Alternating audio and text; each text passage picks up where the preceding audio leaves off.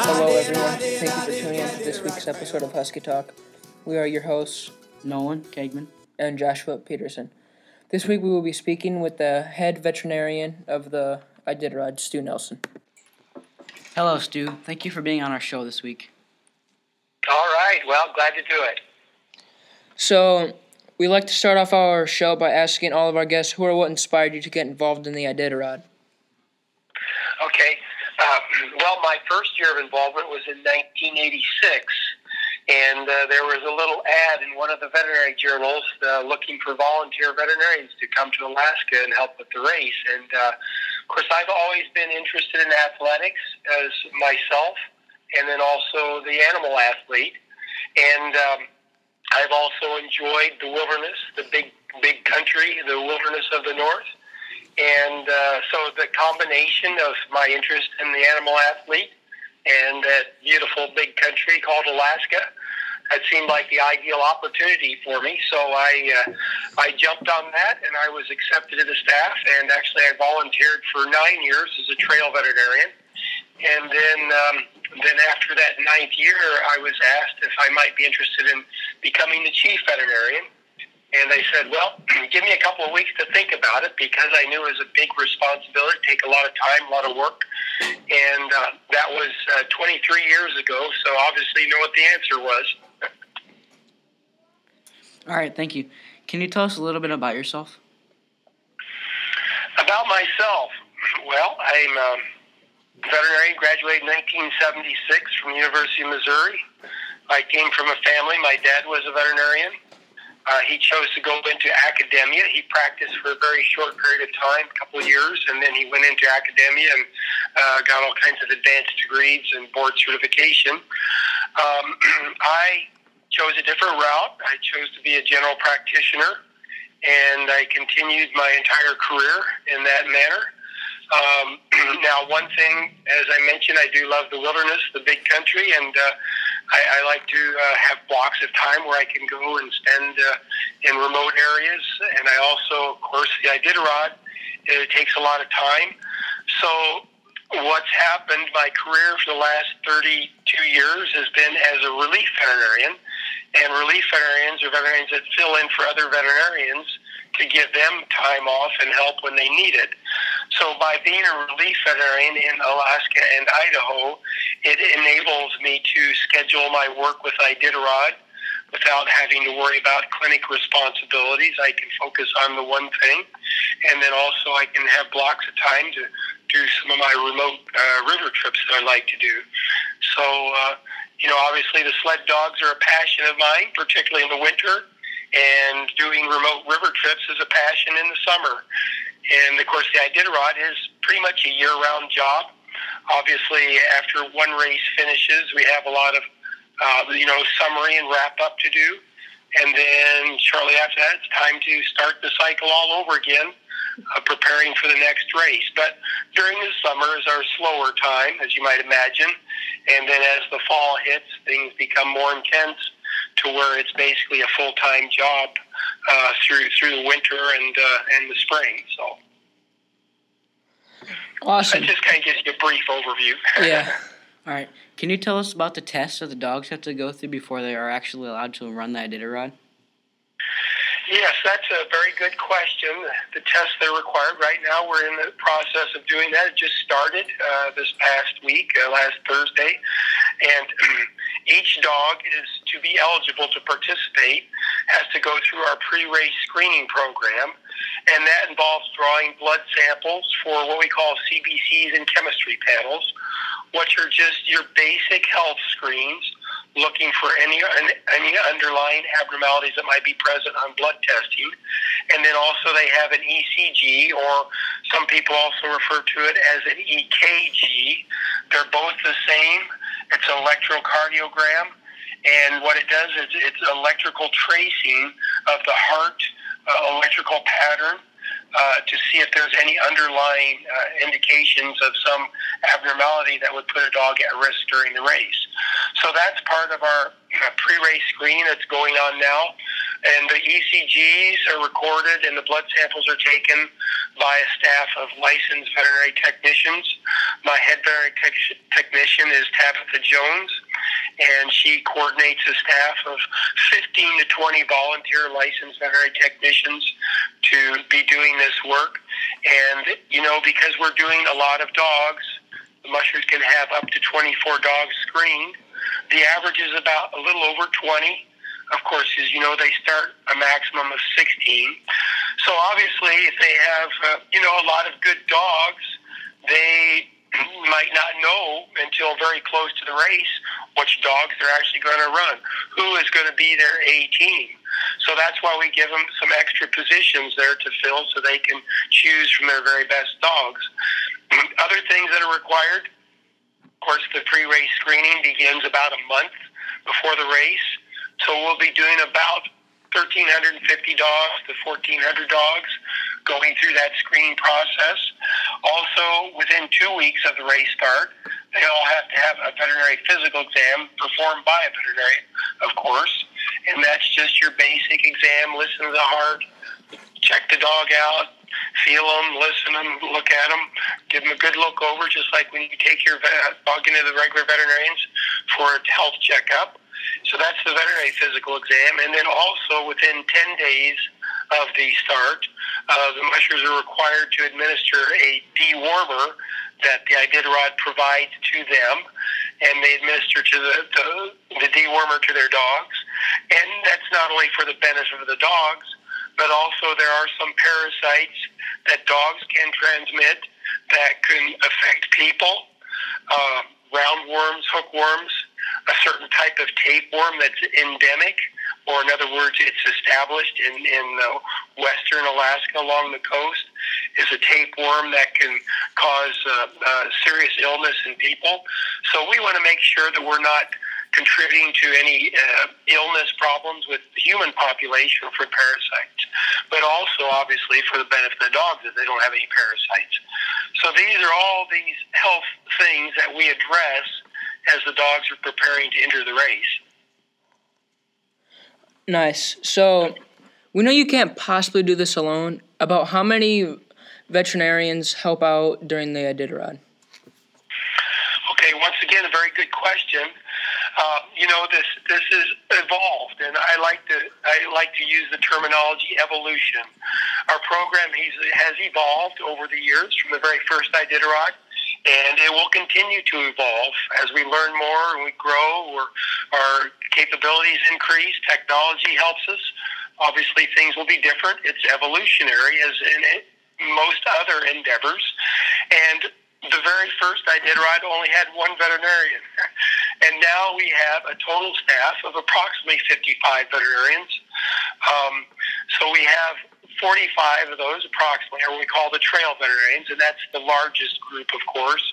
Those are the veterinarians who actually do the physical examinations and evaluations of the dogs at the checkpoints on the trail during the race. So those are the ones that most people would see on television or be interviewed. They're the ones actually we call the boots on the ground, the people that are actually working with the dogs and the mushers at every checkpoint. Then we have other support people. For instance, I have a veterinary cardiologist who interprets all of those ECGs that we're recording. I'm a general practitioner. I'm not a specialist. And I certainly do not have a level of expertise to appropriately interpret all the ECGs. So there's a veterinary cardiologist that does that. I look at all the blood results, and I feel comfortable doing that. And then we have other veterinarians who work with the drop dogs that are discontinued from their participation in the race for whatever reason. We have a group of veterinarians that are dedicated to those dogs. And of course, the Iditarod is 1,000 miles long, and so we have to be prepared if a dog is discontinued from participation to make sure that dog gets back to Anchorage safely and in good health. And so that can be picked up by typically the handlers of the musher will pick the dog up in Anchorage because the musher's on the trail. So their handlers, we get the dogs back to their handlers in Anchorage where they can take them home. So, I have approximately, I think I have 9 people signed up to do drop dog, veterinarians or drop dog care. So you add all these numbers together, and I have a chief of drug testing, and we have some pathologists, and we have a number of consultants that kind of help us on any medical issues that we might have to address. So a total staff of about 55. All right. How could someone volunteer to be a vet for the Iditarod? Okay, so typically of course, the applications are sent out in early June of the year prior to the race start. And, it's part of this cycle of the race through the year. After we wrap up the previous race, applications are sent out starting in June. And what I do is, of course, I have a list of veterinarians, those who have worked with the race before, so I know them. I know what their capabilities are. And we'll send an invitation letter to those people. And then also people hear about the race. They read articles in the magazine, they see videos on television, whatever. They hear about it, they want to know. So they contact the Iditarod Trail Committee. And then there's a lady, Joanne Potts, there. And then, of course, myself. And then we would get that information that somebody is interested in applying. And so they would get a letter that just briefly describes some of the responsibilities and requirements. And then everybody, even veterans, submit an application form to participate in the race. Now, veterinarians are required to have at least 5 years of practice experience already under their belts. In other words, a lot of new people just out of vet school. It sounds like a great adventure. They want to apply. They want to participate. But, we're out there in the field. We're out there in the bush, and the checkpoints are remote. They do not have a lot of sophisticated, diagnostic tools and laboratories and anything that they might need to examine a dog in the normal practice. So obviously, the more experience a veterinarian has had actually working with animals, the more their knowledge base is going to increase, and the better that they are at making judgment calls based on just a clinical impression through a physical exam. So most of my staff on a given year, the majority are veterans of the Iditarod. So in other words, they've worked in another Iditarod prior to the year. And then for those who are rookies, we call them rookies to the Iditarod, they have to have at least 5 years of practice experience. They also have to be fluent in English, which sounds maybe a little silly, but you'd be surprised how many foreign veterinarians are interested. Certainly racing is big in Europe, and there are those that are very capable, but if English is broken or they don't speak English fluently, obviously communication is extremely important out there in the trails, so that's a criteria. Obviously, the more experience they've had in working with sled dogs in other races or with the animal athlete in general would be an advantage. So these are just the basic requirements to participating, getting on the Iditarod staff. All right. So can you explain to our listeners how you actually examine the dogs out on the trail? Okay. Of course, a big part of my role, obviously, is to educate, train my veterinary staff on the things that we're focusing on. These are endurance athletes, and they're like human marathon runners. In the horse world, there's what they call endurance riding, which are long-distance events. And so, there are specific things that we're looking for in assessing these dogs. But I also spend a significant amount of time working with the mushers, trying to educate them as well on early signs of abnormalities or anything to observe for that's not right and what to do if they see something. And so I try to have everybody, to the best of my knowledge or ability, have a common knowledge base so that we're working together for the benefit of the dog in assessing them and determining what's the best for the dog. And I kind of lost my train of thought. I think I got on a tangent. What was the initial question again? It's like, can you explain to our listeners how you've actually can examine the dogs on the trail? Okay, yeah, okay, so doing the exams. Okay, so obviously there has to be an interaction between a musher and a veterinarian at every checkpoint. And so, once again, I spent time obviously educating the mushers on anything to look for that would be out of the normal, what to key in on. So there's that communication between the musher and the veterinarian checkpoint. So if the musher says, well, this dog Fido, he's not eating as well as the other dogs. Okay, well, obviously we're going to address that specific observation and see if we can see any reason for it. But the musher says, all the dogs are doing well, no problems, everybody's happy, doing great. Then we have a routine examination protocol that we follow up through with. And, of course, we have to work quickly because there are a lot of dogs. And in the early part of the race, the teams are very close together. As we get farther down the trail, they start to spread out. Just like in any long-distance race, the competitors start to spread out over time. But when they're right at the beginning, very close together, of course, things are happening extremely fast. But so we have our basic examination that I like to use an acronym, which is called HAWL, HAWL. And, I like the adage, keep it simple. HAWL is very easy to remember because we know that HAW, H-A-W, is a voice command to the dogs. And so when the musher says HAW to the dogs, they know that means go left. So HAWL, H-A-W-L, is the acronym. So the things we're looking for, the things we're focusing on at the checkpoints, if the dog, the musher said dog's doing great, no problems, we still want to do our exams based on that HAWL acronym. So H stands for hydration and heart. So obviously we want to listen to their hearts with our stethoscopes, make sure that the heart rate and rhythm is good. And obviously hydration is very important. We all know that you can get dehydrated, especially in a marathon event.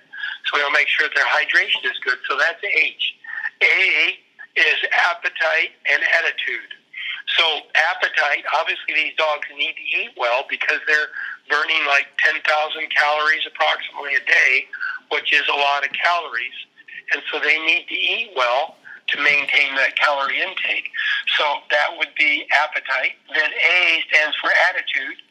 And for any of you that have had your own pet dogs, pet cat, whatever, you know what that dog normally acts like, what their attitude, what their energy level is. And if Fido's acting a little droopy, a little mopey, not quite his bouncy normal self, well, then obviously that could indicate that there's something wrong with them. So very important to observe the dogs, their attitude. And then W, part of this HAWL concept, W would stand for weight or body weight. These are marathon athletes, so they're not fat. The labs, I've seen a lot of labs in my days as a practitioner, and there aren't many labs that are lean and fit. Most labs are overweight because they have a very efficient metabolism. But these sled dogs are marathon athletes. They do not have much fat on them because they're endurance athletes.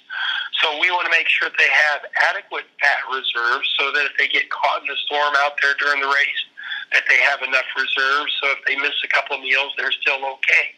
So weight, as we go through the race, very important, assessing body weight for adequate fat reserves. And then L would be the last letter in the acronym HAWL, and L stands for lungs. Obviously, we want to listen to their lungs, make sure they're clear, make sure their respiration is normal, that everything sounds good with the lungs. So that's the focus of our exams. And then if there is something a little different, abnormal, that the musher communicates to us, then we'll focus on that as well. We've got an example of an Iditarod Dog Team Diary, the yellow notebook. Okay, yes. Can you explain to us what this notebook is used for? Absolutely. Yeah, the Dog Team Diary, it's actually officially called the Dog Team Diary. Out there on the trail, most of the mushers refer to it as the vet book. And by rule, it has to be presented to a veterinarian by the musher at every checkpoint. So what it does is it serves as a communication tool between the musher and the veterinarian, and between veterinarians down the trail. Because, we have over 20 checkpoints during the race, and so obviously it's important somehow for those veterinarians to communicate with each other as the team goes down the trail. So the vet book, or dog team diary, has all the dogs in the team listed by their letter on their, there's a tag that they wear on their collar. It has the musher number and the dog letter. So all of those, on the front page of that is a list of all the dogs' names next to their letter. And then throughout the book, there is, for every checkpoint, a list of those letters. So then that's the way the veterinarians can refer to the looking back on the history of the dog, making any notations. Obviously, when we do our exams or evaluations, if there's anything concerned, any notes we want to make, any treatments administered, obviously that will be written in the vet book. If everything's great, nothing at all really to comment on, maybe they'll just put a happy face in there to indicate the dogs are doing great. Everything looks just wonderful. So it's a communication tool. By rule, has to be presented to a veterinarian by the musher. Every checkpoint, it has to be signed by a veterinarian, and it has to be signed by a musher. Can you talk to us about dog drops? For instance, why are dogs dropped, and what happens after a dog is dropped? Okay, so dogs can be dropped for any reason, and there are a lot of reasons potentially. It's a lot of work to take all 16 dogs to know, because they all wear booties, they all have to be fed. If it's really cold, they got to wear jackets. All this takes time and work, and in reality, a team can move at a very normal pace without 16 dogs. They don't really need all 16 dogs to maintain a certain pace. But in any event, they can drop a dog for any reason, and it might be that maybe sometimes they'll take younger dogs their first race, and they only run them maybe half the race or whatever, so they just kind of get the experience. And so building a team for the following year, and they'll drop them. If they're in heat, sometimes that can create a real issue, distraction for the team. If they're just not as fast as the other dogs, obviously that could be a reason. Certainly if they're tired, different dogs have different levels of stamina, conditioning, whatever. Some can just maintain a better pace than others, and so it could be fatigue. Obviously, any illness or injury would be a reason that a dog could be dropped. So there's a whole gamut of possibilities. And like I say, if a musher wants to drop a dog, they drop a dog for whatever reason. Nobody's going to say you can't drop the dog. So what happens when a dog is dropped? Well, I don't know. I assume you've studied the geography of the trail a little bit, so you're familiar with some checkpoints. So the checkpoints east of the range, which would be basically from Rainy Pass back towards the restart, those dogs typically that would be dropped there would be flown back to Anchorage in small airplanes. We call them Cessna 185s typically. It's just a small two-person airplane, but those dogs would be flown back in a small plane to Anchorage. Of course, as soon as a dog is dropped, the musher has to fill out a form of why they're dropping, the dog's name, all this good stuff. And then the veterinarian will do a physical exam on the dog if they haven't already, and then make any notations on their observations on the physical exam. So there's this paperwork that accompanies every dog. Actually, the drop dog forms are in four copies. So ultimately, one of those copies ends up back in Anchorage for our records, and one goes with the dog all the way back home for the musher's records. But anyway, so there's this written paperwork that accompanies a drop dog. East of the range, they're flown back in the small airplanes to Anchorage. They'll be reevaluated. All drop dogs are reevaluated in Anchorage after they return to Anchorage to make sure that they're in good health, that they don't have any future or ongoing medical needs.